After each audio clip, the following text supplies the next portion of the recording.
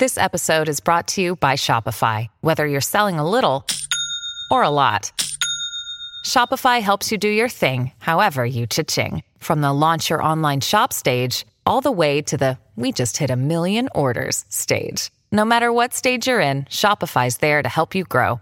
Sign up for a $1 per month trial period at shopify.com/special offer, all lowercase. That's shopify.com/special offer.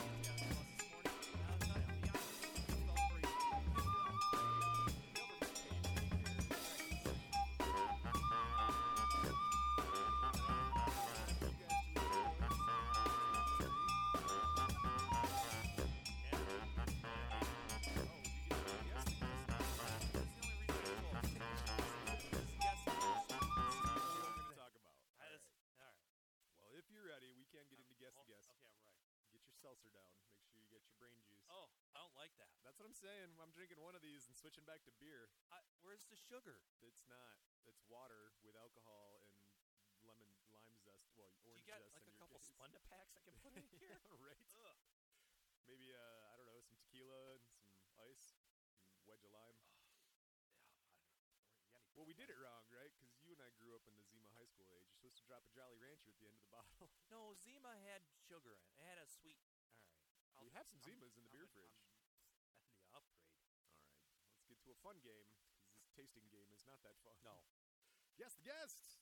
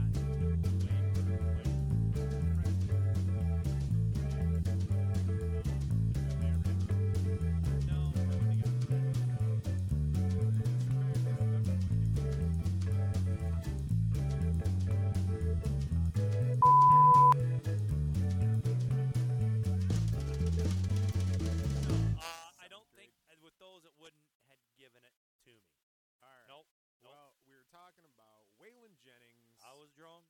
No, was that him? Yes. Yes, but that was a David Allen Coe song. Correct. Sung by Waylon Jennings? Yes. We actually won't get there. We don't have any big Okay. crossover this Waylon time. Jennings. No, Waylon Jennings, right. He is known as Hoss. He was the narrator in Dukes of Hazzard. We'll get there. Later in life, his friends called him Waymore. People in the band and the crew called him Chief. He was written up as the Telecaster Cowboy because he used a Telecaster guitar. We'll get there. Okay. And Watasha means old number one in Japanese, and he got that from Hank Williams Jr., because, as we'll get to, Waylon does a lot of Hank Williams Sr. country songs, and he always felt bad, like, I'm not doing it right, I'm doing dishonor, and Jr. was like, you're old number one, buddy, you're the after my dad, you're the guy, go ahead, you have, like, family permission, So, speaking of family, my nephew's name is Watasha? Waylon. Oh, Yeah. It's like Watasha? We'll call him Watasha from now on, or Chief. Wayway. Or Hoss. Or Waybay. Waybay. He's 3. He started preschool today. Nice. Yeah. Well, Waybay, we're going to talk about your namesake. Hey, and this is the first old country song subject we've had in a while. Yeah, no, Merle Haggard was the last guy we talked about. That was a while ago. So this is good. This is fun. I wanted to bring it back around Yep. for you. I know you like the country cowboy stories in the West and all that. So. I like the vibe. Yeah. Last time I gave you a porn hooker stripper girl, and now we're going to the old men. So. It's really no different. It's same stories. Yeah. Different content. Drugs, alcohol, imprisonment. That's our show, dude. That's this is our what we show. talk about. And hard seltzer. Hard seltzer. June 15th, 1937. He's a Gemini. Born Wayland Arnold Jennings in Littlefield, Texas, USA. What do you mean, Wayland? We'll get there. He was born on We're there the now. J.W. Bittner Farm. We're not. I have 2 more things to say. It's about 25 miles northwest of Lubbock, Texas. I just wanted to let people know where Littlefield was. He's a Texan. He's Texan. And now we can talk about Wayland. He's got parents. His dad, William Albert Jennings, is a farmhand and descended from Irish and Black Dutch. And his mom, Lorraine Beatrice Shipley, descended from Cherokee and Comanche. Oh, what do you mean, Black Dutch? What's that mean? Black Dutch is a term adopted in the U.S. in the 1800s for families of mixed-race ancestry, especially Native Americans. So it sounds like both his parents were Part Native American. Americans. He's like 3/4, if not more, Native American. Oh, I did not know that. Me cool. neither. All right. And the name you were talking about, Wayland, right, was on his birth certificate. They almost called him Gayland with a G, but his dad wanted to keep the W.A. initials. Yeah. And so friends are asking Lorraine, they're like, Lorraine, L-O-R-E-N-E, Lorraine. Yeah. They're asking her if he is named after the local college, Wayland Baptist College, or University. Wayland Baptist University. And Lorraine had never heard of that college. She's like, I've never heard of it. So she changed the spelling to what we all know as Waylon, W-A-Y-L-O-N, Waylon. And later, Waylon would say, quote, I didn't like Waylon. It sounded corny and hillbilly, but it's been good to me. Yeah, well, he's a hillbilly. So Texan, but sure. Wayland, L-A-N? L-A-N-D. Wayland. Wayland. Okay. 1945, age 8, Waylon's mom starts teaching him guitar. Both of his parents were really accomplished, like, sort of home musicians, pickers and grinners and stuff like that. They would actually play the dances and parties around town on his mom. She didn't like it sometimes because she had to hold, like, Will, his dad, his harmonica when he played. You know how guys would play guitar, but they didn't have harmonica holders back then, so he had to hold it in his face. That would be so dumb. Playing his freaking Neil Young. Breathing. Heart of gold. He didn't have a harmonica holder? No. Well, he did. It was his wife. Yeah. Why would I buy I already have a perfectly good harmonica holder. $2? Why would I'm not spending $2 on a harmonica holder. I'm married.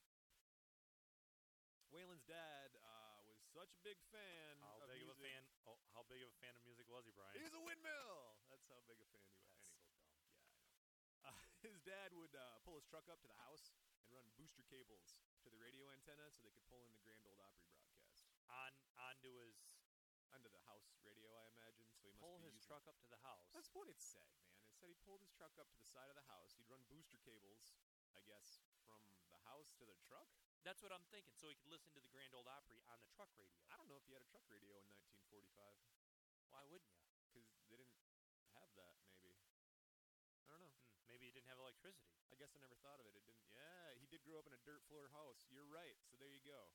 So they'd Something happened where he had to use the vehicle. They rigged it up to where they could pull in the Grand Ole Opry in Texas. They were all happy about it.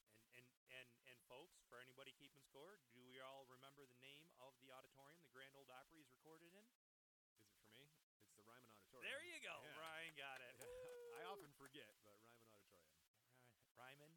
Ryman with Hyman. R-Y. Around 10 years old, Waylon started performing at family gatherings, and then he took his talents to the local youth center. At 10?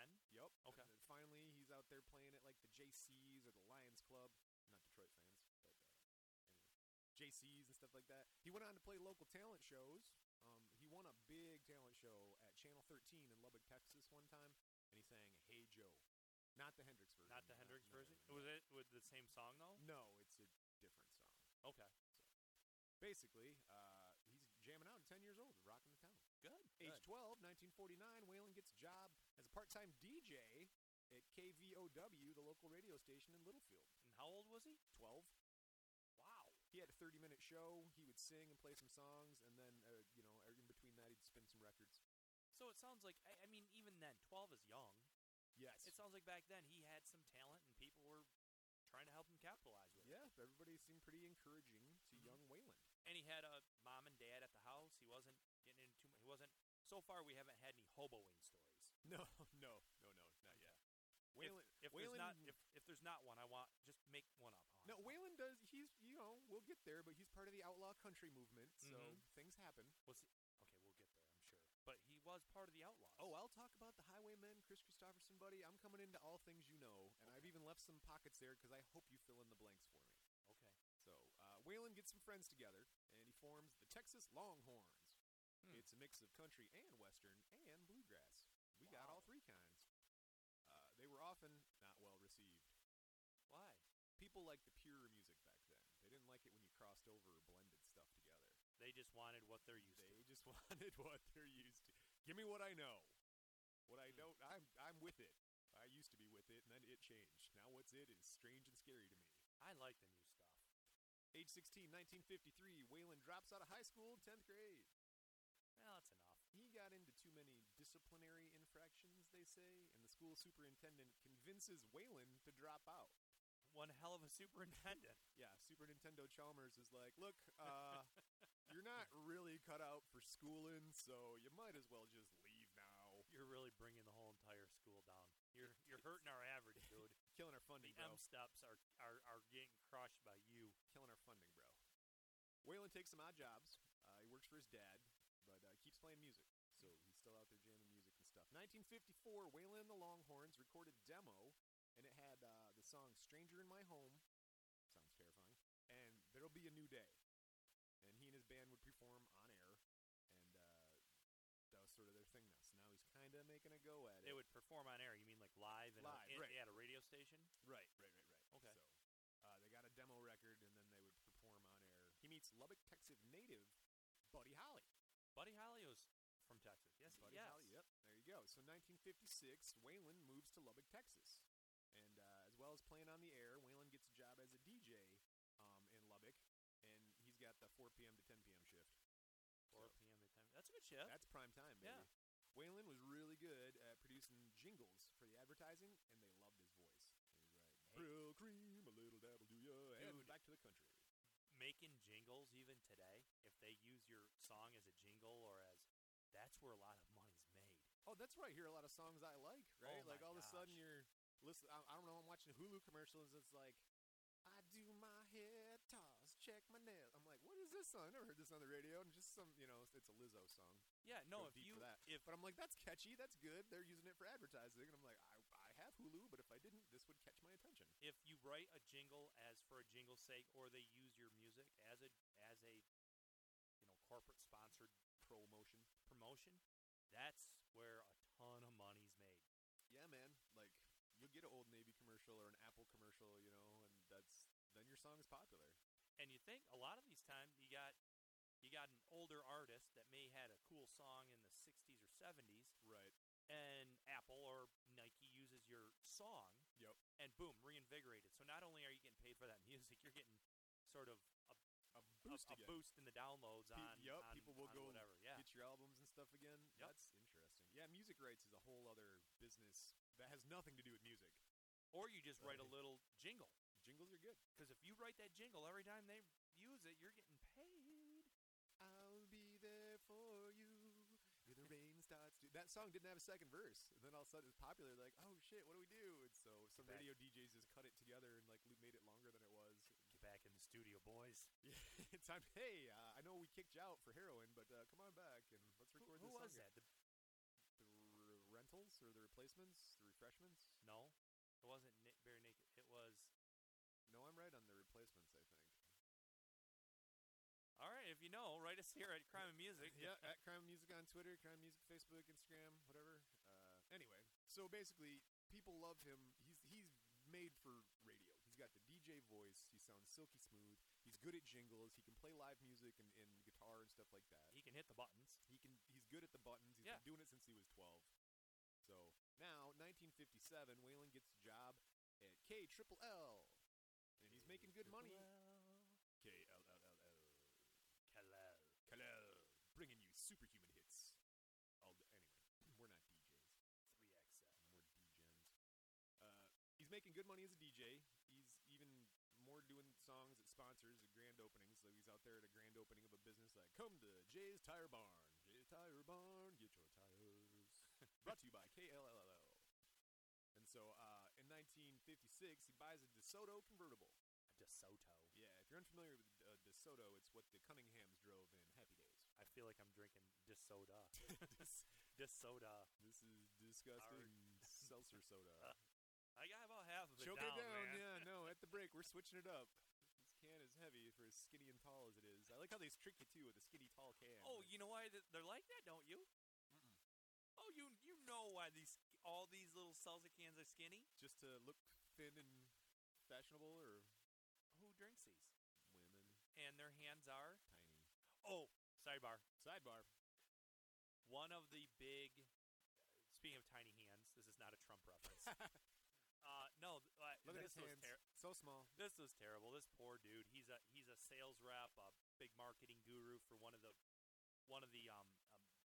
drill, cordless drill, you know, like power drills. You fix your home, you got to screw some screws in, you're using a drill. I don't want to say the name of the manufacturer, Sure. but it's one we've all heard of.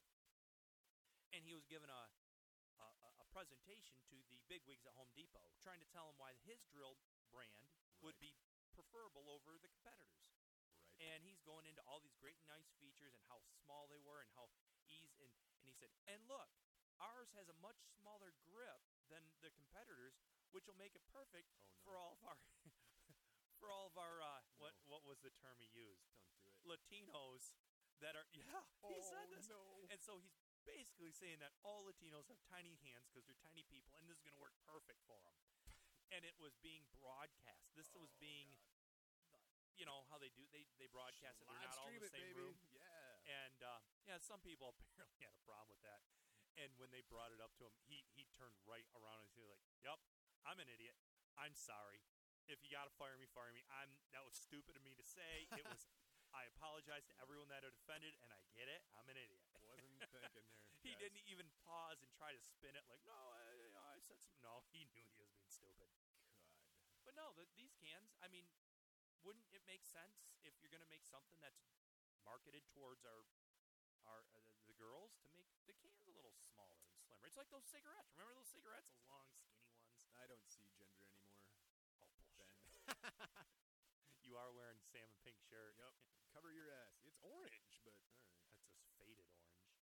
Well, I got nothing about faded orange other than that drink you have. You do that pretty good. Orange. You always try to bring it right back. I try to bring it right back. It's sometimes. And much like when Buddy Holly comes back to town, he always stops by the radio station, catch up with Waylon. Okay. So he brings it back every time. What year was this? This is 1958. So Buddy Holly hasn't made the scene totally yet here at this time. He's not nationally famous. We're about to get 58. there. I feel like this is when a lot of that 50s and 60s stuff start to come together at the sock end. hop, bebop type stuff. At the tail end of that, but yeah. A little bit. Yeah. Well, yeah, Bobby Sox is on the way out. We're getting there. Buddy keeps a promise he made to Waylon and produces his first single, Jolie Blanc. Who produced what? Buddy Holly produced Waylon's first single. That he made a song, single, but not a whole record, just one song, and it's called Jolie Blanc, and it's often called the Cajun national anthem. It's a sort of Cajun song.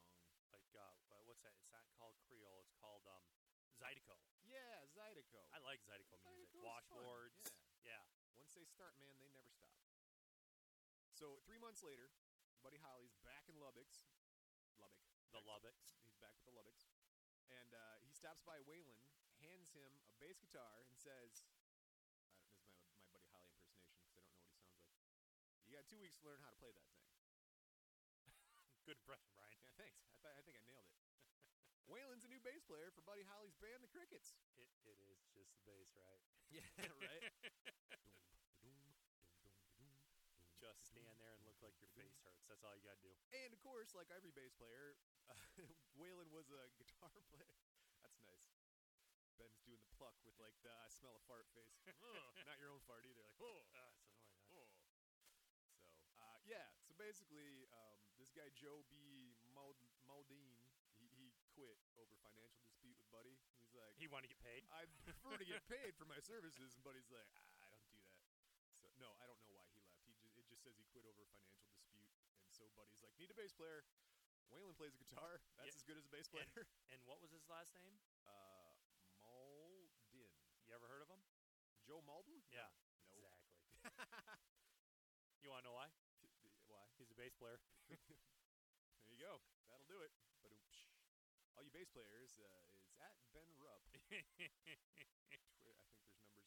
January 23rd, 1959. Buddy Holly and the Crickets, Dion and the Belmonts, the Big Bopper, Frank Sardo, and Richie Valens. They started a 25-show tour called Winter Dance Party. I bet this goes off well. So, maybe.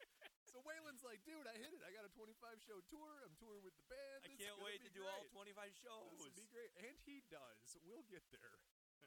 10 days into the tour, they're headed towards Moorhead, Minnesota from Iowa. How are they getting there? Well, hold on now. It's a snowstorm. Oh, so we're not there yet? No.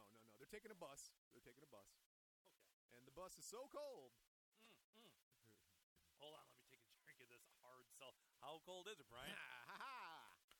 We'll do this like top 10 style. The bus was so cold. 1, politicians had their hands in their own pockets. You have 10? Yeah, number 2, Lady Liberty put the torch inside of her dress. And finally, our number 3 reason it was so cold on the bus, Miley Cyrus had to put her clothes back on. That's how cold it was.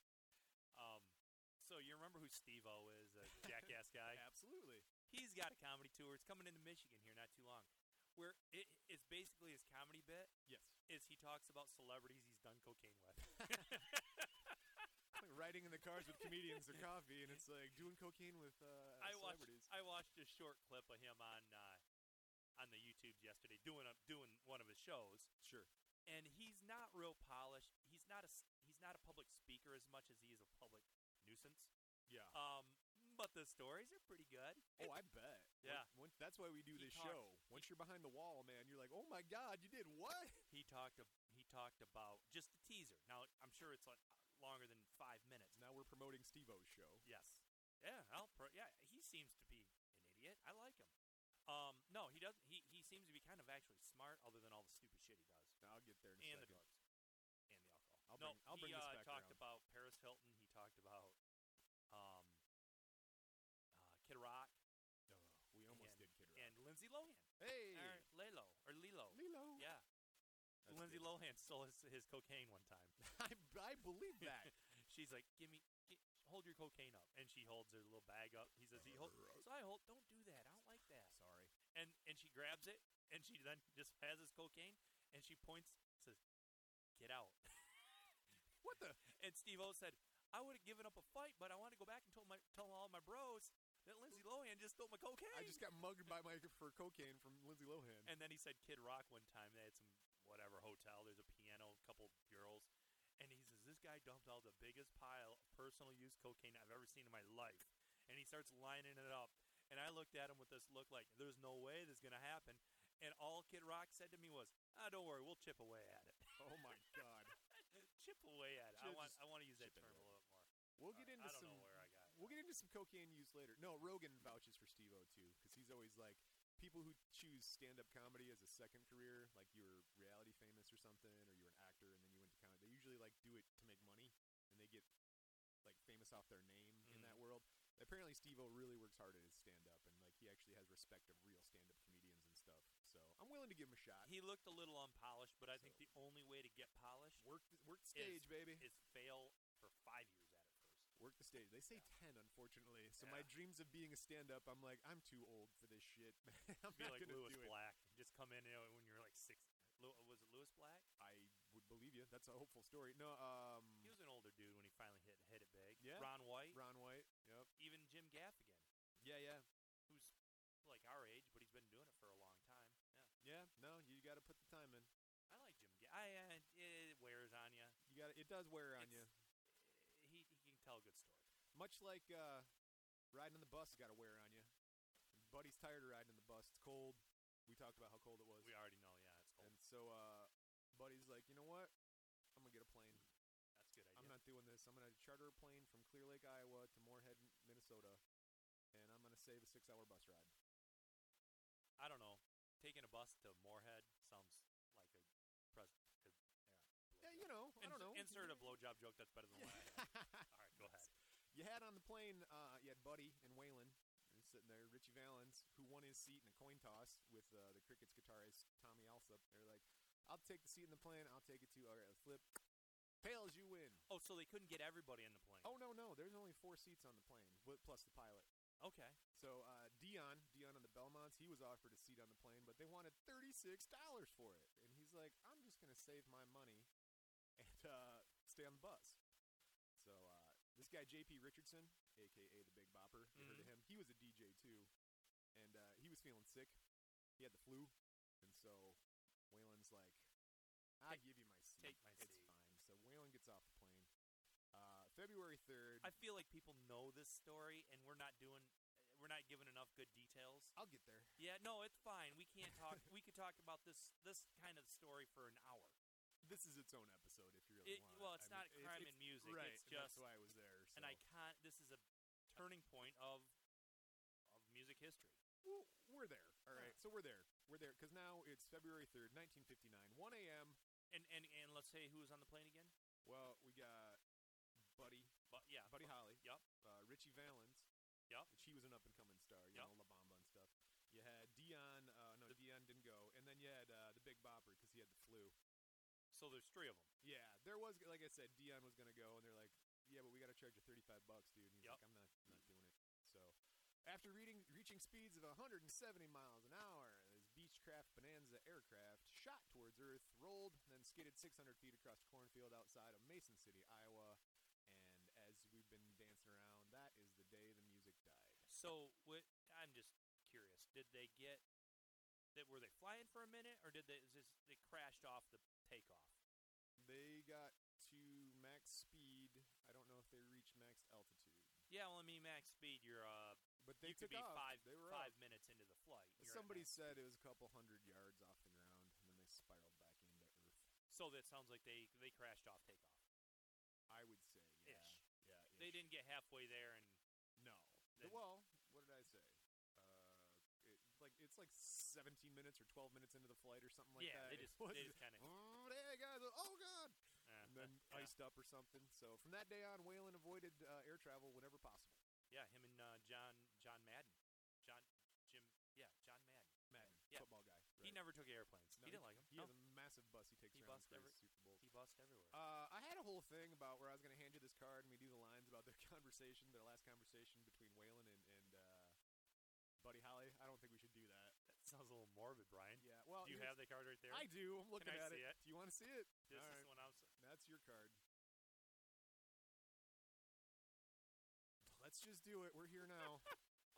Go ahead. Brian Rose skit. Here we go. This is a sad skit. All right. I'm sorry. And all right. If we haven't had any technical difficulties, we might as well sync the show with a skit. Yeah, All right. Ben is, you do your Buddy Holly. This is Ben as Buddy Holly. And I will be Waylon Jennings. This is... So I just start? You're Buddy Holly, yeah. All right. I got a card that says, hand to Ben. Don't read those parts. Just it says, on the top of the card, it says, Ben's lines underscored. Just act it All right, out. here's... Hey, chicken out? No, the Big Bopper just wanted to go on ahead. Well, I hope your damn bus freezes up again. Well, I hope your old plane crashes. That was the last thing he said to him. My God, dude. That's terrible. That's why you're always supposed to say I love you before you depart with somebody. That way the last thing you say is, I love you. We'll do that when we leave today. All right. Man, the music business is so rough. How rough was it, Ryan? These fucking promoters forced the surviving musicians to play the Minnesota show. Oh, really? And finish the tour, yeah. So they knew doing that show that they were probably the next day. Yep. And all their buddies, buddies are dead. Pretty much. Yep. Their buddy. So, yeah, they told Waylon that Holly's widow wouldn't get any of the money for this tour unless they finished the tour. Like, they played it. So they brought this guy, Bobby V, in to fill in for Holly. He sounded like him, and he had, like, one-hit wonder song. And they're like, oh, okay, we'll just do it. And then Waylon finished the tour also, and he sang a lot, too, so they kind of split it up between this kid, Bobby V, and Waylon. And then they finished the tour out. You know, maybe they just didn't have the sort of insurance.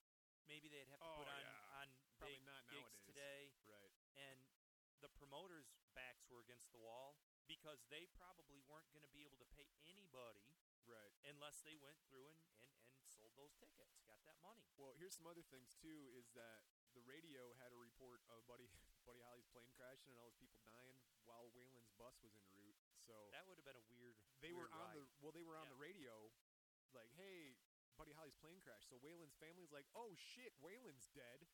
And then when he got to Minnesota, he called because there's no cell phones back then, right? I mean, it's like I'm not dead, like I'm on the bus. Also, no, the bus was so cold that Carl Bunch, the Crickets drummer, he was hospitalized for frostbite in his toes.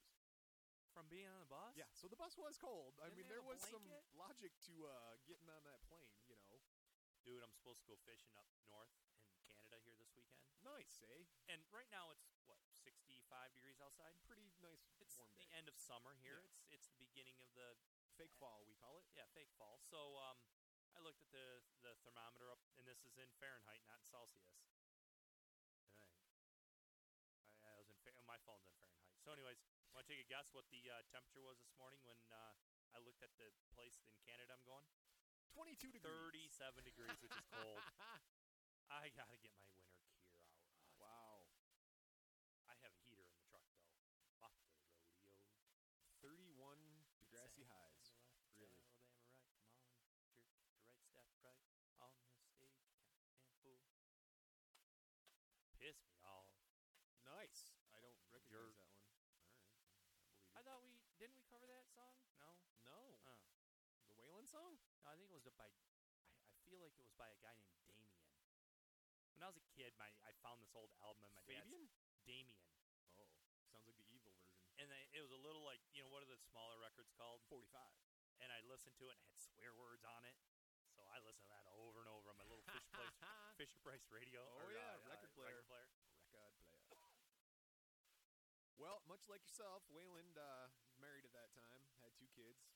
He heads back to Texas after all that, and he's like, I'm going to go back to the DJing business. So he does for a while. But then he wants out of Texas. And his wife, Maxine, she's got family in Arizona.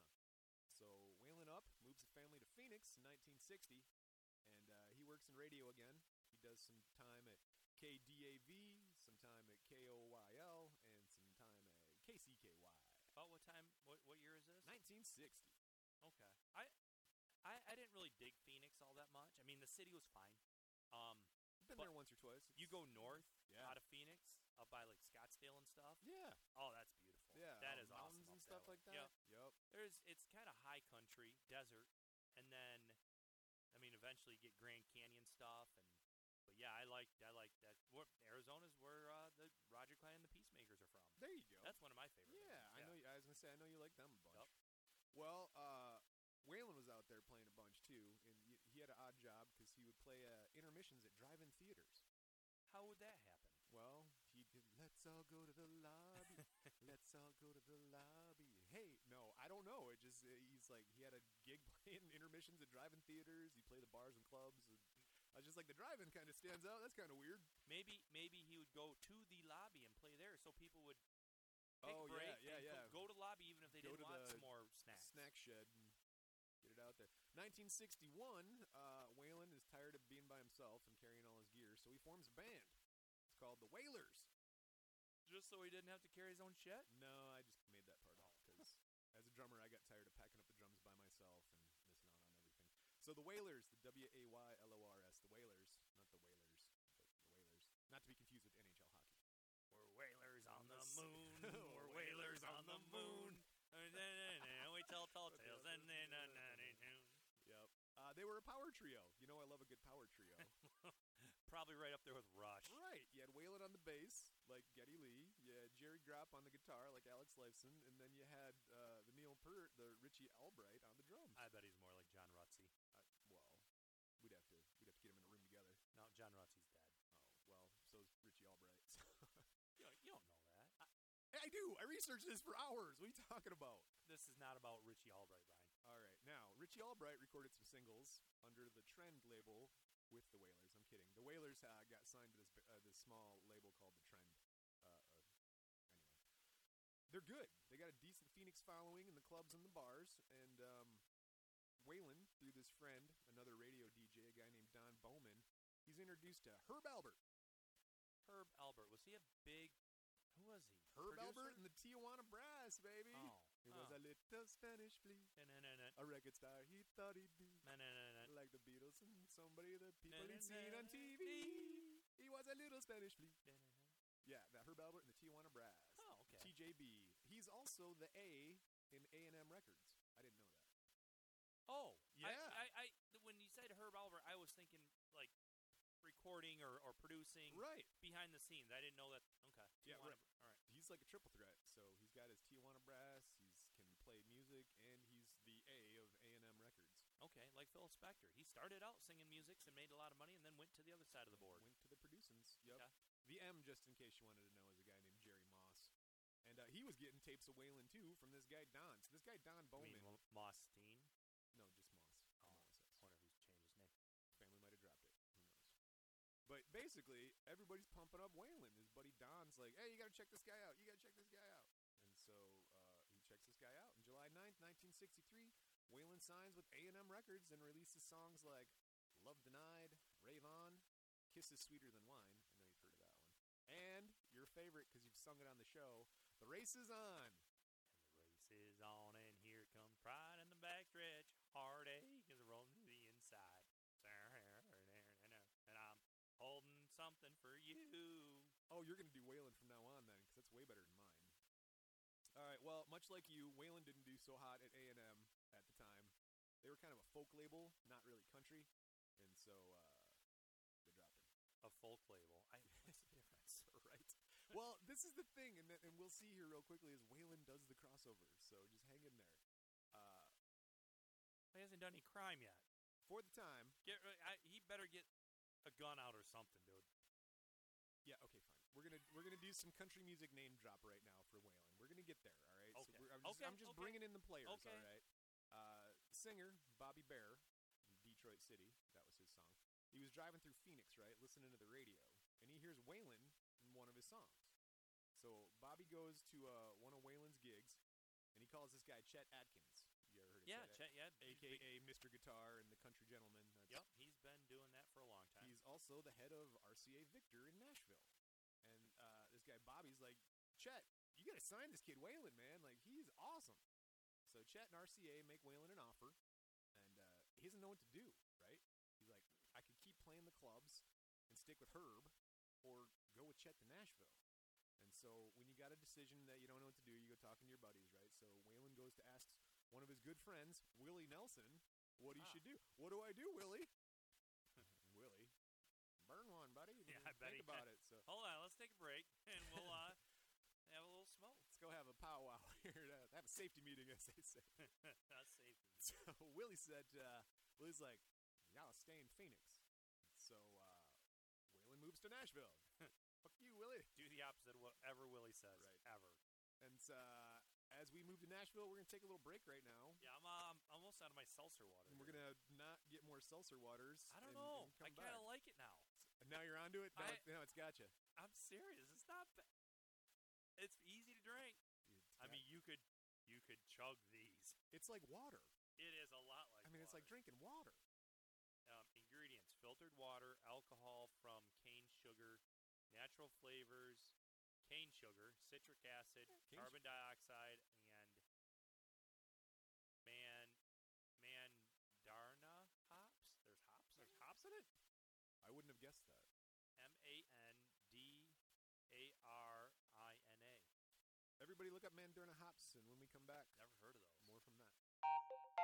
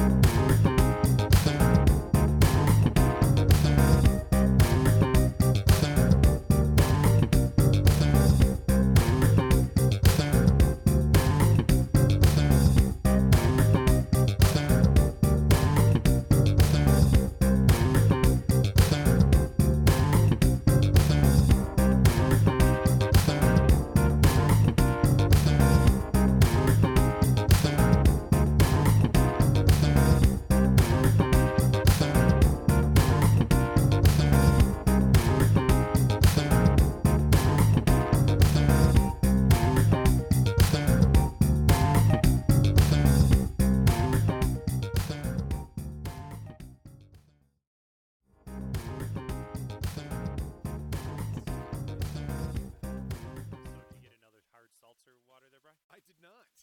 What'd you decide to go with this time, Bri? I have a margarita in my hand here, buddy. You got a little margarita. I got a tiny little airplane-sized margarita and a little glass of ice. Brian comes into the studio like with 2 little tiny glasses of ice and this little margarita bottle. Hey, we want to have some margaritas? No, I'm not gonna have a margarita. What did you do? Ben went manly on me. Well, I felt like after that seltzer, I needed to go a little bit more intense with the beer taste. Get a little chest hair. Yeah, I got one of those Guinness beers here. You ever heard of that Guinness? You ever heard of Guinness? Genuineness. They're the book people. How you say that? It's the book people. They got a book. And I can tell this is one of those Guinness cans where it's got the little nitrogen wafer in there. Oh yeah, yeah. You can hear it pinging around. That's inside there. Now I'm shaking it up. It's gonna go over. And it's always I don't get it, but whatever. Nitrogen, yeah, it makes it creamier, smaller bubbles. I had a nitrogen beer the other day. I forgot what it was, but it was like a nitrogen blonde ale, and I'm like, oh, that's nice. Yeah, there's some good, thick, creamy blonde ales. But normally with you think nitrogen charge. Right, you think of your Guinness with your nitrogen charge like that stout, and it's just aged. Are they bunk? Oh, it's good. There you go. Guinness. It's good. I don't think Guinness goes bad. Well, it was good for Waylon because in 1965 he officially signed with RCA Records. Okay, which one was that? The one in Nashville? Nashville. Okay. Yep, you got it. So August 21st, 1965, Waylon cracks Billboard's Hot Country Songs chart with "That's the Chance I'll Have to Take." That's the chance I'll have to take. I knew you'd know a lot of these songs. I don't know that. Oh, I was like, is that it? All right, well, here, let me hit you the highlights. From 1966 to 1969. Thank you. Here are some songs Waylon released. Anita, You're Dreamin'. That went to number 17. Time to Burn Again. That went to 17. Did he write that one with Willie? Willie Nelson. No, that comes later. That's What You Get for Loving Me. Number 9.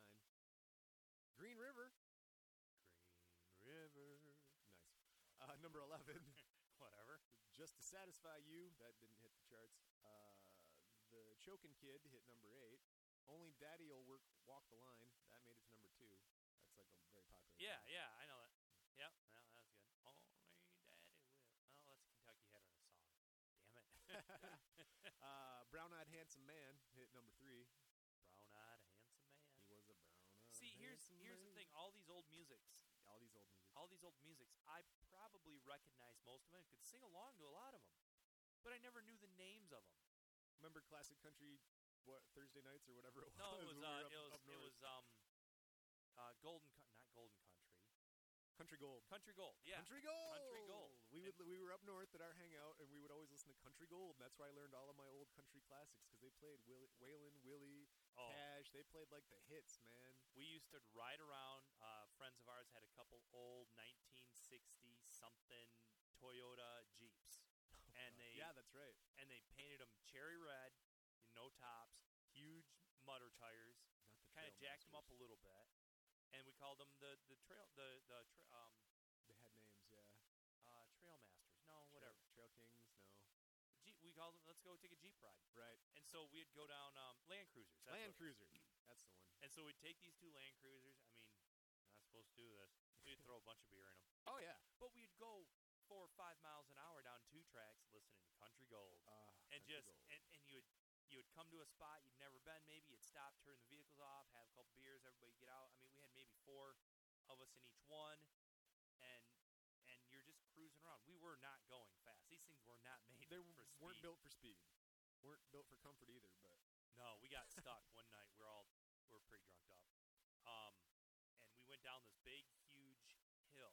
And this piece of property is now a golf course, by the way. Back then, it wasn't. Nice. It was this place that people would just like throw old washers and dryers and old roofs. They'd tear some shingles off and throw them down the hill. Dump it. So we went down the hill, and this is sounding so bad. We had guns with us. Of course. Drinking, guns, country music. And we found somebody had a bunch of little 2-pound, 1-pound cylinders of propane. Oh god. That were down there, kind of rusty. Oh sure. So we got we had an extra gas can. Where's this going? We dug a little nook in the side of the hill, put a little gas in there, put the propane Captain Obvious, tank, here we go. Put the propane tank in there, lit it, walked back about 50, 60 yards, and got the Mini 14 out. Shot it in a big, huge fireball. With a Mini 14? Yeah. Explain what that is real quick. Well, that's one of those scary black guns that everybody sees. But these weren't black. These looked like the A-Team guns. They were all decked out with the folding stock. Oh my god. To look like the guns the guys on the A-Team use. That's what they use. Sure. And the B.A. Baracus fan on the old TV show, they use the Mini 14. Oh yeah, yeah. It's a 223 caliber, and so we'd step back, no scopes on them. It looked like a neat gun. It didn't look like a scary black gun. This one had a folding stock, wood foregrips. It didn't have all the barrel heat shields and all that. It looked like the ones they used in the A-Team in the 80s. So we shot that thing. It blew up. So we're going back up there, and we had this dude. He's a city slicker with us, Kurt. You don't have to be his name because I can't tell you his last name.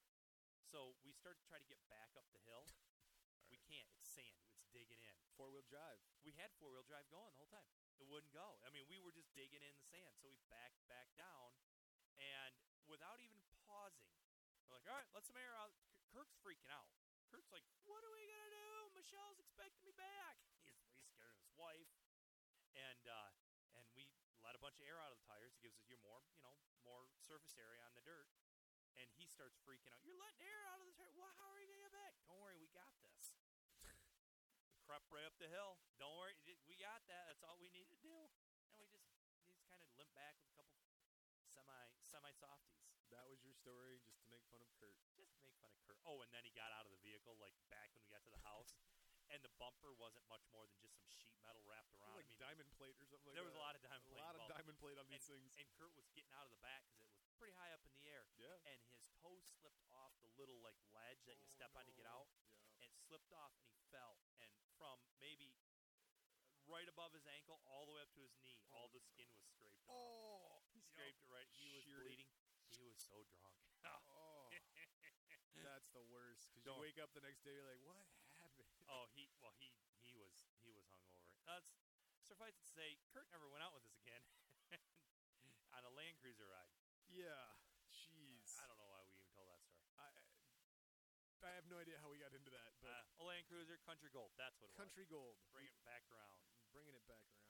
Well, much like myself, Waylon has a bunch of odd friends. So the disgust in your voice, Brian. I'm just anyway. Waylon, he had some weird friends, right? He has an apartment in Nashville now, right? He moved to Nashville. He signed with RCA, but like he doesn't have a ton of money yet. He's not made it. He's not big, so he's split in a room. Guess who he lives with? I'm going with not Buddy Holly. No. Not going with Buddy Holly. Elvis Presley. No. He'll make an appearance shortly, but he is the Man in Black, Johnny Cash. Oh, okay. Waylon's roommate, so he's hanging out with his buddy Willie Nelson and then Johnny Cash. And maybe these guys aren't that big then either. You know, they kind of are. They're sort of, like the new guys who are like, oh, these guys are going to be good. Yeah. Like, yeah, they ended up being good. So Waylon starts taking pills, though, to stay awake. Him and Johnny are like, pop some pills and play music and tour in and things like that. Didn't Roy Orbison hang out with these guys a little bit too? Oh, yeah. Okay. Yeah. Roy's in there. Roy like takes pills. I tell you. Oh, and what's funny is now I have official requests from the ROFC. So, long story short, we had a fan club group that we started in grade school called the ROFC, the Roy Orbison Fan Club. We were popular with the ladies. But some of the members have actually made requests for the show, so we're going to get some of their requests for people coming up here. So. All right. Well, and the name that shall not be mentioned. I can't even say that anymore. I've been sworn off of it. Not me. Yeah, I know. So if you don't want to be talked about and you know us from grade school or high school, send us a Twitter. Too bad. Crime and Music. Yep. All right, here's Go the to thing. our speak pipe and tell us. We won't put you on the air. Speaking of bad relationships, Johnny and Waylon had the same manager, this guy, Lucky Moeller. Hey, wasn't he the bass player that got kicked out by the... No, that was Muldean. But Yeah. Lucky, he had a great habit. He would book shows, like for these guys' tour, that were like super far apart from one another, but then give a really close calendar date. Like, all right, guys, tonight we're in Nashville, and tomorrow you're playing L.A. Wait, all right. So... I'm already not hip to flying, dude. Yeah, right. He's like, we're not going to take a plane, asshole. So, Lucky, anyway, he wasn't very good at that. So, Waylon was also playing like 300-plus shows a year on the road. Holy cow. And so, his debt was going up, too. And then, to keep playing shows, he kept taking more amphetamines. His debt was going up because of the drugs? No, he had some spending habits and, didn't really manage his money. He also had a couple of ex-wives at this point in time and some kids. Oh, did he? So, oh, okay. Yeah, he married his high school sweetheart because they thought she was pregnant, like, right at, like, 18. So, and then he had 3 kids with her. We'll get there. Oh, okay. So, the workload, tours, he blames himself for Buddy Holly's death, so that's why he's taking amphetamines, too, Well, he's probably, if he's doing 300 shows, that's rough. That's why a lot of those guys did it. A lot of work, man. Yeah, I mean, that's kind of part of the Johnny Cash story, too. Oh, yeah. Yeah. Well, a lot of work, and you need to relax, right? So, Waylon had a thing that he called groupies. He called them rainy day women. Rainy day women. Yeah, so they're groupies of all ages with all sorts of reasons for being backstage. Rainy day women. Quote from Waylon, he said, quote, "I crave companionship, and I've had my share. I don't think women's sex lives have a thing to do with the kinds of women, human beings that they are." Just because they're whores are good people? They can be, Yeah, I according to believe Waylon. that. Yeah. Speaking of women, we need to talk about Jessie Coulter. You know her? No, I don't think I do. She's a girl. She's a gal named Marion Eddy. Her stage name is Jessie Coulter. She's a country singer from Phoenix, Arizona. Mm-hmm. Her mother was a Pentecostal preacher, and her dad was a race car driver. Race car driver? Yeah, did you know? That race car spelled backwards is race car? Yes, Oh I did. my God! Oh, dude, high five! You nailed it. That was it. Really That what was you really. said? Did you know race car spelled backwards is still race car, dude? Yes, we're back together, baby. Sync, So stupid. same page. All right, Jessie Coulter. You don't have a radar joke in there, do you? It's coming. No, it's not. That's a good one, though. They radared the plane at 170 miles an hour. Speaking of same page, Jessie Coulter, 1964. Jessie meets Waylon at a recording studio in Phoenix, right? Jessie's husband at the time was this guy named Dwayne Eddy. He had 2 first names. Dwayne Eddy. That's always weird, Dwayne and Eddie. Hey, we got a buddy who we call him 3 names because he has 3 first 3 names. first names. Yeah, yeah. Who am I not thinking Well, of? I can't say his name. You'll I'll just just edit bleep it out. Let's just hear 3 beeps. Fine. Last name is. We just call him 3 names. I can't even remember his last name. I don't even know what you're talking about. Oh, yeah. Is his last name, and his middle name's his first name too. It's just 3. We call him 3 names. This is an Indian name. Okay, 3 names. 3 names. Yeah, I see. that's his name. What's that one? His name is my name too. John Jingle Jingle. all I'm right. Brian. Jingle all respect. I think we Oh, had to sing that Lord. going from one station to another back at Camp Cope Mechanic in the Boy Scout days, didn't we? Yes. Yeah, we always always had that one. That's where Brian puked up chili. Remember that? That was in your backyard, though. No. It was not. That It was was at that it was at a place? Boy Scout camp. My dad was the Boy Scout head leader, Yeah. and we all ate chili at the mess hall. Oh, yeah. And you puked it up. Oh, yeah. And my little brother at the time, 4 years younger than us, was just there, going along because He's still your little brother. Yeah. Well, he's bigger than me now. Well, he's a father of two. He witnessed you puking up chili. Oh, he swore off chili for like 20 years. He's still not real hip to chili because of that. Oh, really? Yeah. That's hilarious. Really into chili. That's funny. I love chili. I'm going to make some chili soon. I love chili. I see. Well, all right. Dwayne Eddy had a killer chili recipe. I'm sure he did. But he was a successful country guitarist. And he asked Waylon to come in and add some vocals to this song that they were doing with Jesse there. And so Waylon and Jesse sounded great together. But she's married, and Waylon's on his second wife, Lynn, now. And so we'll just let that sit on the I shelf. kind of like that name, Jesse. Jesse. So do I. Chick. Jesse's a good I think name it's for a that chick. old Rick Springfield. Yeah, Jesse's girl. But that was a talking about a dude. Jesse was a dude in that. Yeah, but if you knew a girl named Jessie, you could sort of flip it in your brain and I wish Jessie was my girl. Yeah, you don't hear too many. Somebody should name their kid Jessie. Their baby girl. There you go. All right. A challenge to all the listeners. You name your baby girl Jessie. Name it Jessie. October 26, 1969. Waylon and Jesse get married. Wow. By a justice of the peace in Las Vegas, Nevada. Not an Elvis impersonator? Maybe they didn't have an Elvis impersonator. They just had Elvis back then. Waylon divorced his third wife, Barbara Roode, and Jesse divorced Dwayne. After the wedding?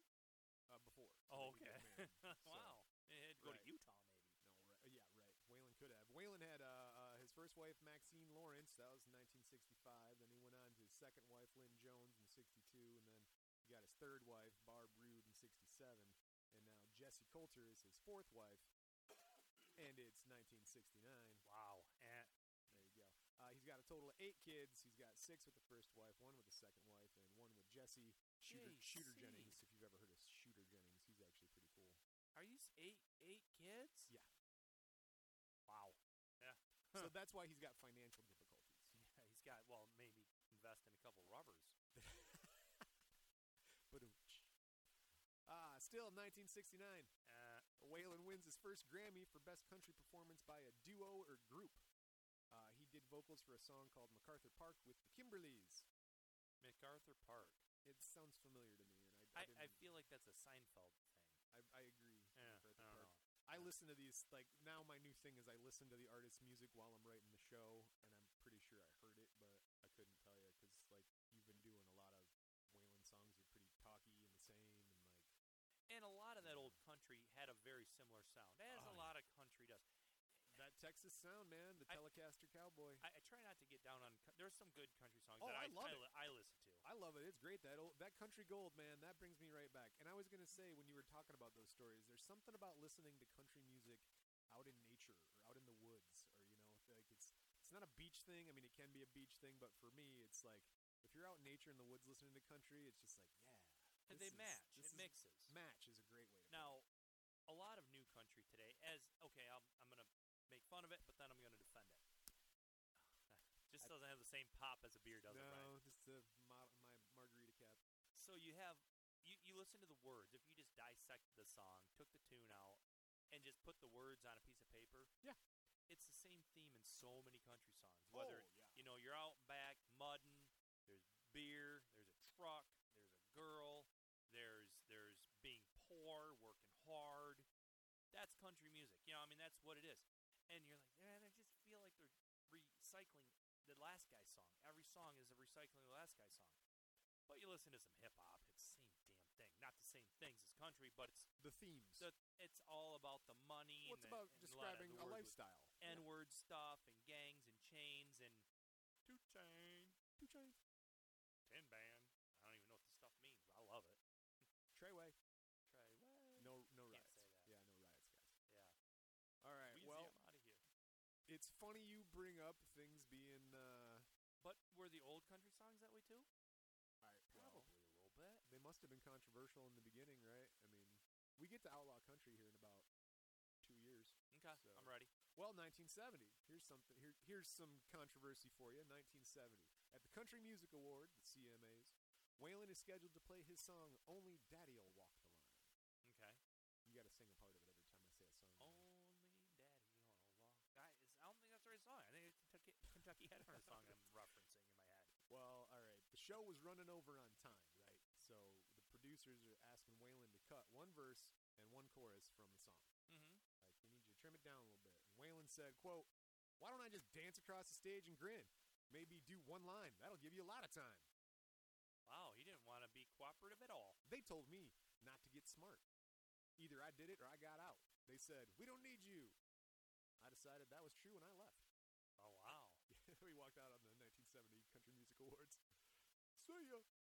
I think Eminem has the same problem with the VMAs. Or the MTV Music Awards. Oh, dude. They're artists, man. You can't go around censoring their music to make it fit your schedule. That's like some people are touchy about that. They're not on the commercial side of it. They're the creatives. Dude, if I hire you to do something for me and I want you to change it a little bit as we go because I'm paying you, do it. Yeah, look, bro, you know how long the song is. You've seen the record. That's how long the song is. Listen, the mural won't fit my house. Make it smaller. I'm going to need you to make it smaller. I'm going to need you to make your house bigger. Speaking of disagreeable, we're at the Outlaw Country now. Okay. Right. Was that coined about this time? Yeah, basically. You get what Outlaw Country is, right? Yeah. Can you walk us through it, or did you need me to go through what it is? Well, Outlaw Country was a lot more it went off the reservation. They talked about some taboo subjects, and also, didn't it brush a lot of elbows with a lot of the biker people out there doing all the biker gangs after the Vietnam stuff and. Well, no, am I way off, Ryan? You're kind of on there. Now, here's the thing. Basically, if you did country music back in the day, like in Nashville especially, the record companies had rules that you had to follow. You had to wear certain clothes. You had to play certain songs, even though they weren't your songs. Other people were going to play your songs. You had to act a certain way. Please, thank you, yes, ma'am, no, sir, you know. And so Waylon sums it up here. He's got a quote. He says, quote, "They wouldn't let you do anything. You had to dress a certain way. You had to do everything a certain way. They kept trying to destroy me, and I just went on about my business and did things my way." So, basically, the record companies then would tell you how to act, what to say, who to, all of it. You're not my boss. Right. They're like, yeah, no, we are. We're your boss. You're not my boss. Well, I'm your guy that writes sign your paycheck. Guy, right? So, what's the most you've ever made taking a piss? Zero. Never made any money taking a piss? I don't. Nope. I'm thinking real hard here, dude. No. Nothing, huh? All right. Well, you missed out on an opportunity there. 1972, Waylon and his shark lawyer, Neil Reshin, he's Willie Nelson. He got Willie Nelson out of his RCA contract. This guy's a shark. Tool could have used him. Right. Well, right. So they go to renegotiate Waylon's contract, right? And the negotiations got down to one last sticking point. It was $25,000. They're like, Waylon wants $25,000. The record company's like, we're not going to give you $25,000. Room's silent, dude. Like, you could hear the clock ticking on the wall. Got quieter. I got a clock that makes that noise. It's so annoying. Yeah. Time passed. Nobody said a word. I'm stand still. And then, I'm not looking back, but I want to look around me now. Time stand. It's Amy Mann, Well, it's Rush, but it's Amy Mann singing that part. And then, through the Amy Mann and the Rush song, in the fog, Waylon rises out of his seat, and he leaves. Okay. Waylon quote. "I went to the bathroom to take a leak. When I came back, Neil greeted me at the hall. He's like, 'You're a fucking genius.' Waylon's all, 'Wait, what are you talking about? Walking out like that? That's sewed it up, man. That's a $25,000 piss.' And they were scared that he's walking away. Well, after Waylon left, the record company execs were like, where'd Waylon go? And Neil told him, Waylon's crazy, man. He's liable to do anything. And he's like, is he coming back? And Neil's like, I don't know, man. He's gone. Let's just call it a day. Let's wrap it up. And then they caved right then, gave him the $25,000. My buddy Tony and I took that place we used to work for. You know Tony. Oh, yeah. I was quitting. I was done. I was out. I was quitting. I was moving up north. And look at you now. Tony and I did the same job. We were both in customer service, sales, and did a lot of traveling. So I go in, and I told Tony, I said, dude, I'm quitting. I'm moving up north. construction job, just wanted to change the pace. But I want to make sure my buddy's taken care of. So let's try to leverage this. So watch your partner. We had a big, long thing, what we were going to do and how we were going to do it. And so I go into my boss like a day or two later. I'm like, hey, I'm going to quit. And he goes, whoa, what? And he says, I can't let you quit. And so the vice president comes in and he says, so you're leaving for a job to make less money. Why? Well, I want to live up north. And the vice president says, well, I can't compete with geography. I can't have you have this job up north. I'd love to say I could, but I can't. I need you here. So thank you very much. Shakes my hand. He walks out. Well, my boss says, hey, I'm not going to let that happen. I'm going to at least give you an offer. And if I can get you to stay, great. If not, you can walk away knowing that I wanted you to stay because I gave you an offer. So he gave me this offer. I knew he'd give me an offer because I even told Tony, hey, if they give me an offer, they should at least honor that with what you're getting paid because you're going to have more work to do after I leave. And so when I came back in the room, he's like, I got to give you an offer. This is on a Tuesday. I'm going to give you a $10,000 raise. And right then, I knew I was staying. I knew I was staying. And I said to him, all right, I want to think about it. Let me wait until I really want to go talk to Tony and tell him, hey, if I'm staying for this $10,000, you got to make sure to get paid too, or quit. Wow. And so I walked out. I said, I'll tell you on Thursday. I'll give you my final answer on Thursday. I said, but you got me thinking. So I left. On Wednesday, he calls me back and, what do you think? I said, I told you I'll give you my answer Thursday. And he says, how about I'll also throw one more piece of pie on the plate, give you another week's paid vacation. No, wait until Wednesday or Thursday. So I go back and told Tony, and Thursday morning rolls in. I go in. I said, hey, I'm going to stay one more week, $10,000 raise. And I shook his hand and said, thank you very much. And I left. And I told Jim and Greg, my boss and the vice president, said, hey, by the way, I think Tony wanted to talk to you guys while you're in the room here real quick. He got $10,000 raise another week's vacation. Yes. I remember that. We had a party. Yeah, there wasn't a lack of parties at the time. Yeah. That's how you negotiate. And we had that plan. We followed it to a T. And you know where we made the plan up? At Jack's place, at that rough bowling alley in Flushing. He got shot at there being a DJ. We got drunk, made up that plan. It worked perfectly. Titans of industry. Well, it's funny you say that because Waylon's got a plan he's working on. It's 1977, and he's trying to plan this trip to Jamaica. Brian's always got to bring it back around. It's what I do. It's my favorite part of the show. I'm glad you like it. So Waylon's planning this trip to Jamaica, but not for what you think. He's planning this trip for a little girl with brain cancer, right? What do you think I thought? That's exactly what I thought. Oh, all right. Brain cancer girl. Yeah. Right. Why would you not? Yeah. That's why everybody goes Makes to Jamaica. sense. So somebody else, not Waylon, made this huge mistake that was setting things up, and Waylon was not really happy with this dude, right? He's like, dude, you're messing up this trip to Jamaica Well, for like this girl travel with brain plans? cancer. Right. And so around this time, pills were Waylon's big drug of choice, right? But Elvis dies here in 1977 as well due to an overdose. On the toilet. Right. So Waylon swears off the pills. He's like, I ain't going out on the shitter like Elvis did. Oh. So he stops doing that. We should do an Elvis. Can we do an Elvis episode? We like can do those. opposite? Sure. Like he was on the good side of crime. Well, yeah, he was. We've talked about this. Right. Yeah, I want to do an Elvis. Right. We'll get there. Is that the next deck of cards? The next one? Maybe. Might All right. be. All right. Might be. It's not. All right. So Waylon, unlike Elvis, he's like, I'm not doing the pills, so he switches to the nose candy. He goes to the cocaine. Cocaine. And so Waylon, he said, at $100 a gram, I was buying it for $20,000 a pop.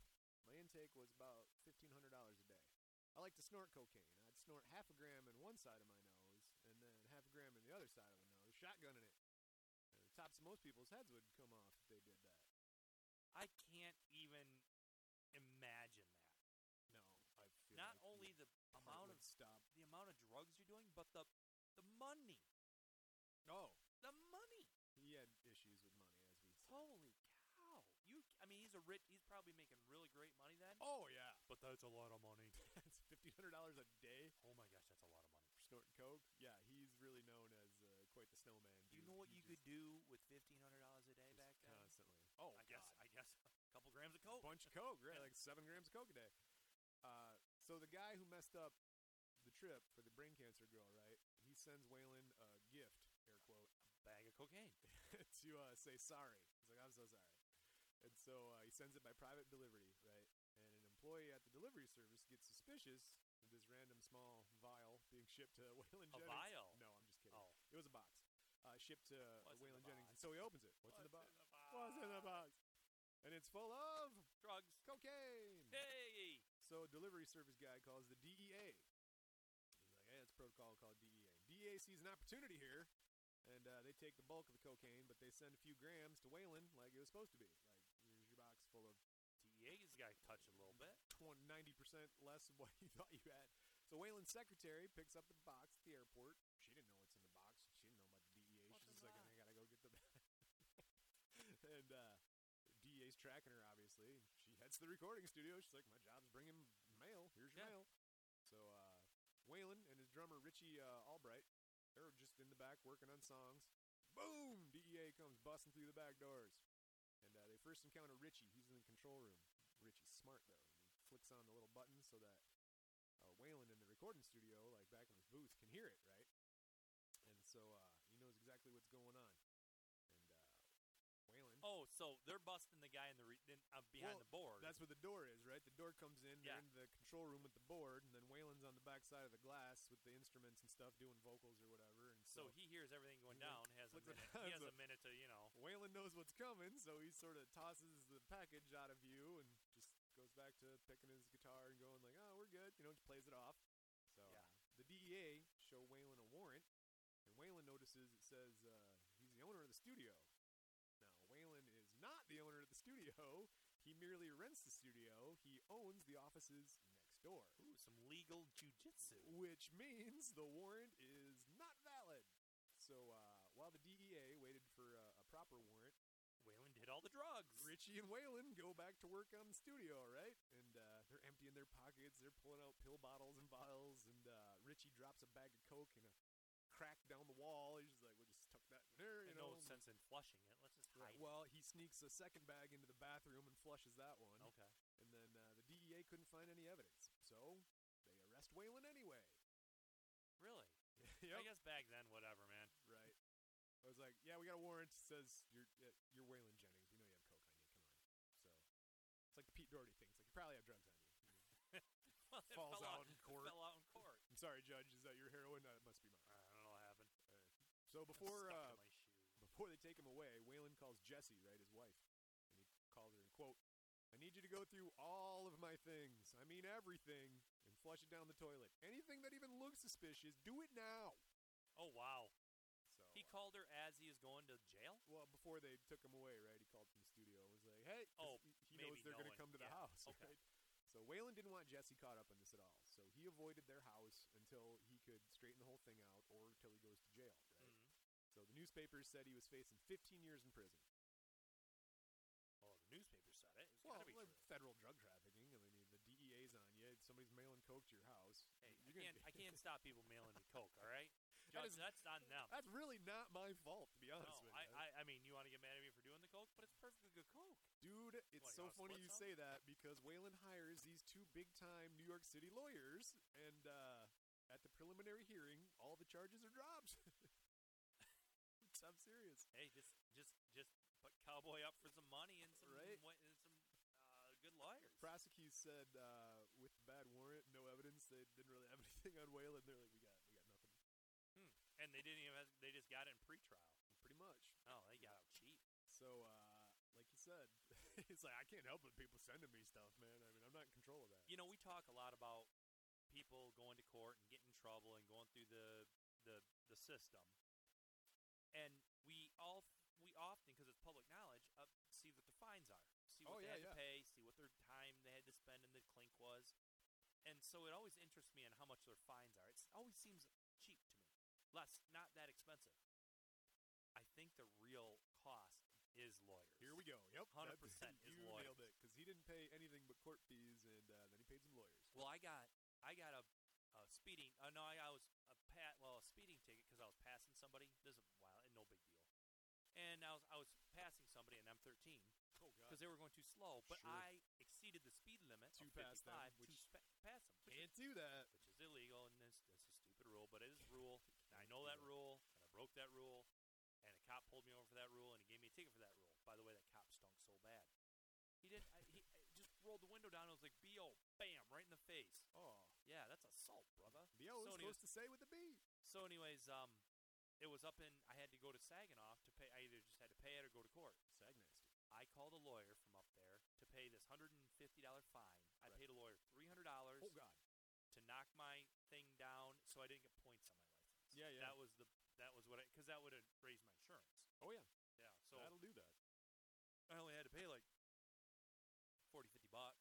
Got a couple points that didn't go on my license, but I had to pay double what the original fine was to the lawyer, and they know that. And you know how I got that lawyer's number? I don't. Just 2 days after I got the ticket, I got something in the mail from that lawyer. Oh, interesting. He Public just record. sits there and every ticket sends a mailing out, Wow. and he's probably so good at it. I betcha. Yeah. Specialize in that.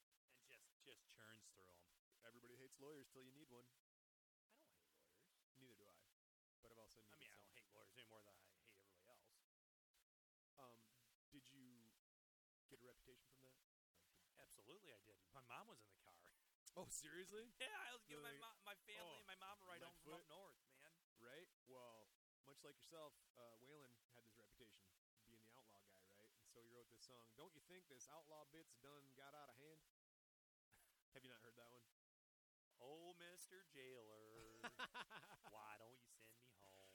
Warden, please set me free. Warden, please. Written solely by Waylon. It's all about what happened that night. It reached number 5 on the U.S. country charts, and it is. It's like, don't you think this outlaw bit's done got out of hand? Like, come busting through the back door, trying to, it's a good song, but Trying to take drugs out of my hand. right. 1978, Waylon teams up with Willie Nelson. I need those pills to get by and a little alcohol to slow down Don't forget the cocaine. as I roll through your town. Right. No, now he's up with Willie Nelson, right? Give me a little of Willie stuff and maybe I'll settle down. No, he didn't like it. He didn't like that they had a little friction because Willie was always smoking the weed and Hold on, who? Willie Nelson and Waylon had a little friction. Willie Nelson smokes marijuana? Occasionally, yeah, that's what they say. Willie Nelson, Yeah. that long-haired The country red-haired- singer that rides on that awesome bus. The braided, red-haired, whatever, He's- stranger. You think he smokes weed? I know, so I researched it. It said Waylon. That's a fraud. Waylon No. Waylon claims Willie smoked weed. I guess I researched that. Waylon was probably just throwing him under that bus. He could be. 'Cause What's the name of his bus? No, his name of his guitar is something. Selma. No, his name. I mean, he might have named the bus too. I don't know. Patty. Patty melts for everyone. Ain't she sweet? So Willie and Waylon team up, and they write a couple good songs like "Good-Hearted Woman." He's The a good-hearted good-hearted woman woman in love with his good time and man. And they had their hits. Mamas, don't let your babies grow up to be cowboys. I like that song. I like that song a lot. Little dead doctors and lawyers and such. That gets Waylon his second Grammy. That did it? That did it. Best country duo song artist, something like that. Cowboys are easy to love, but they're harder to hold. 1980s, Waylon has a couple more songs. He's got hits like "Looking Back Texas" and "Going on Back Texas," and Texas. "Just a Good Old Boy." Near. Wouldn't change if they could. I don't know. Someday the fighting the might get them, system. but the law never would. Making the way. We've already sung the song in the only day podcast. they know how. That's just a little bit more than the law would allow. But yeah, that becomes the theme song for the TV show, The Dukes of Hazzard. And Waylon, as we discussed, was also the narrator. So Was he the narrator all the way through that? I think the couple last... up until the reboot, no, he was the narrator. And then they got his son to do it. There were a couple of last seasons that were kind of stupid. Didn't they get the cousins in because there was a pay to... Coy and Vance came in and replaced Bo and Luke, yes. And then did Bo and Luke come back like for the last couple seasons because they got the money worked out or I something? feel like they did, yes. It was goofy. It was very goofy, but yes. Penis. And Genius, Boss Hog. Yeah, all the sexual innuendo is there. Did you know that guy was like name? Flash? Did you know that Roscoe P. Coltrane, that actor, was actually like a Shakespearean trained stage actor? Right, like he's like a genius. For thou out thou with them, Yeah. you know, like that, and then he's all cute, you do boys, you. I like that show. They literally made the Dodge Charger like a famous car because they wreck so many of them. It's rare now. They did. Like, I've heard that. Yeah. I've heard that your make and model Yup. is so rare because that company was the production company was Went around buying them everyone. up. Yup. So if you had one, there you go. But Waylon Jennings was the narrator, so you'd see this orange car with the flag on top. It'd take off, and then they go to commercial, and he'd go, I don't know if they're going to make it out of this. And then that was it. like he had like one or two lines. Yeah, and then you're watching a commercial for Turtle Wax, Right. and you come back, and they make it. Now, Uncle Jesse, he's been around a while, so I don't think Roscoe's going to give him any mind. And that, so you just had these one-liners. But anyway, that was the 1980s. 1984. Jeez, Doc. Waylon decides to quit cocaine, cold turkey. He's like, I'm done with the nose candy. I'm a little bit of a baseball coach. For my kids, one of the kids on my team. He's a cokehead? No, I hope not. They're all like 8, He's just 9, sniffing and 10. rubbing his nose the whole time. Just like, come on, coach. Hey, Come I in. gotta use the bathroom. I gotta go. Use the bathroom. Oh. I gotta use the bathroom again. May you use it? No. Can you do that? Can you? The kid's name is the same name as the doctor on Back to the Future. Doc Brown? First name? Doc? Nope. Oh. I was like, hey, your parents big fans of Back to the Future?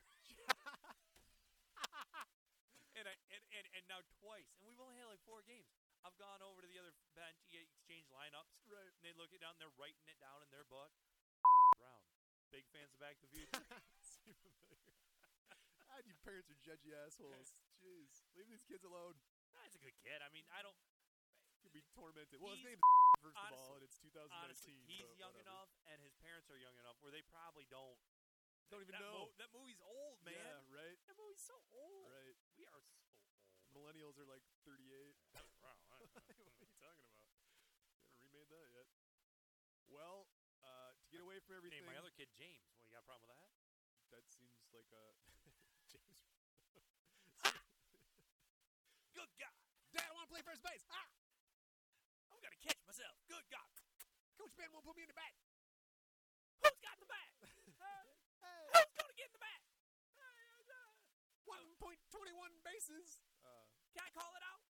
1, 2, 3, 4. There's only 3 strikes. Not on my team. It was a ball. Well, that's terrible because that kid probably does not talk like that.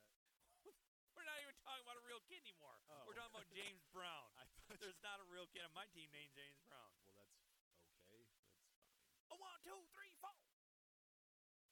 I need a saxophone. Saxophone. All right, go ahead.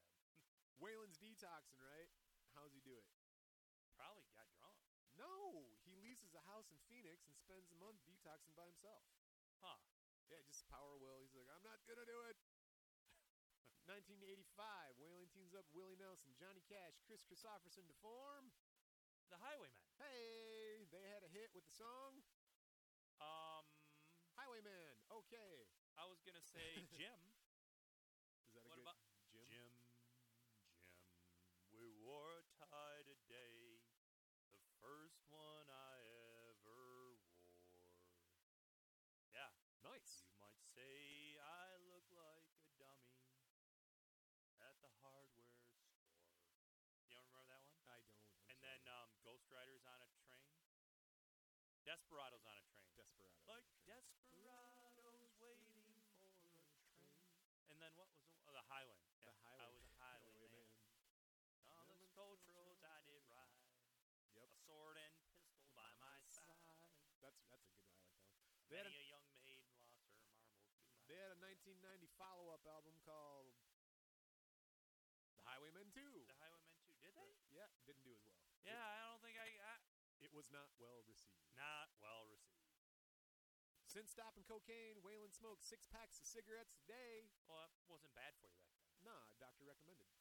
No. Not like vaping's not bad for you today. You realize that was 1990, right? We had an inclination it wasn't good. Yeah. So Waylon keeps touring up, though, until about 1997. He even played the 96 Lollapalooza tour. Really? Yeah. That's cool. 1988, though, he quit cigarettes for good.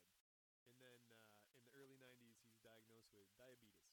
The diabetes? Don't make fun. I tried really hard not to because people have diabetes and that's not fun. Because in 2001, Waylon has his left foot amputated due to complications of flow and the diabetes. And so he's at a hospital in Phoenix. And February 13th, 2002, age 64, Waylon Jennings dies in his sleep due to complications of diabetes. The diabetes.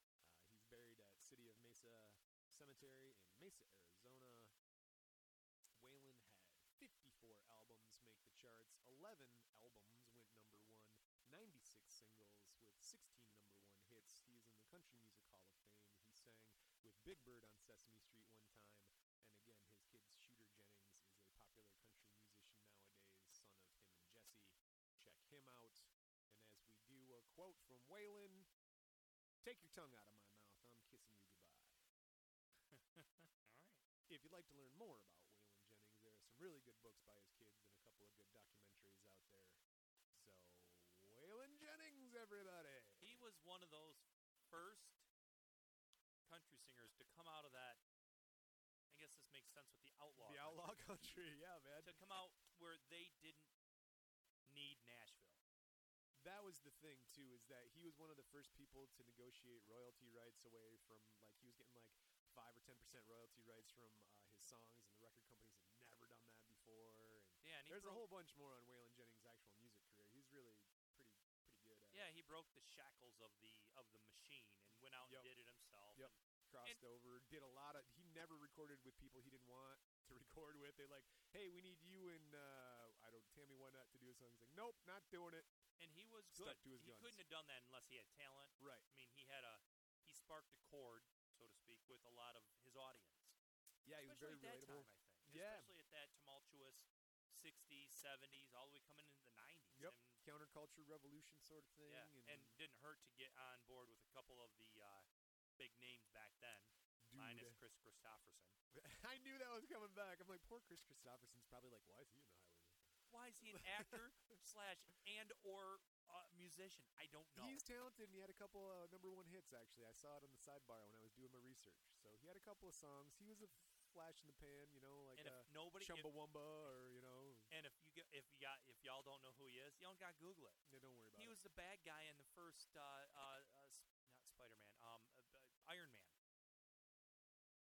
Not the second Iron Man with Downey Jr. Jeff, what's his name?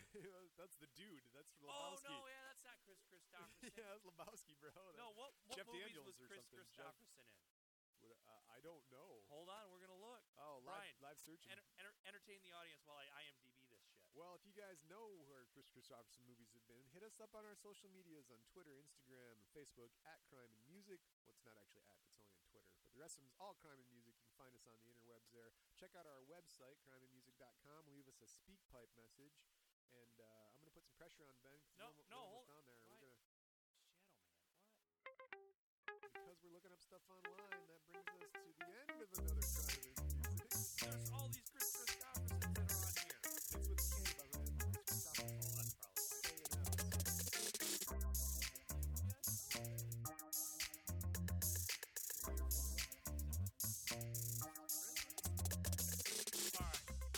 Chris Christopherson was in the movie, and they were kind of dumb.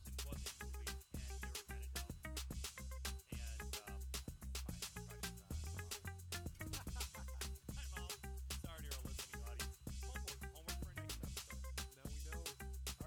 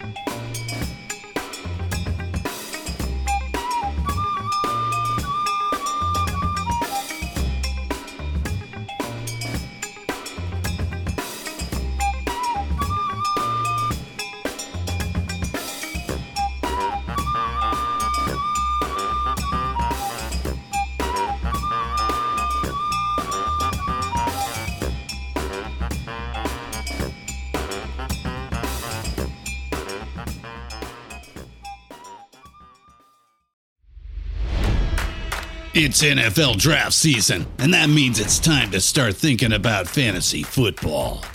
FantasyPoints.com features industry-leading experts and prognosticators using proprietary hand-charted data to help you score more fantasy points. FantasyPoints.com is the place to go for whatever kind of fantasy football you play. Whether you play fantasy football, daily fantasy sports, or do a little bit of everything, Fantasy Points has the meticulously researched content to guide you to victory.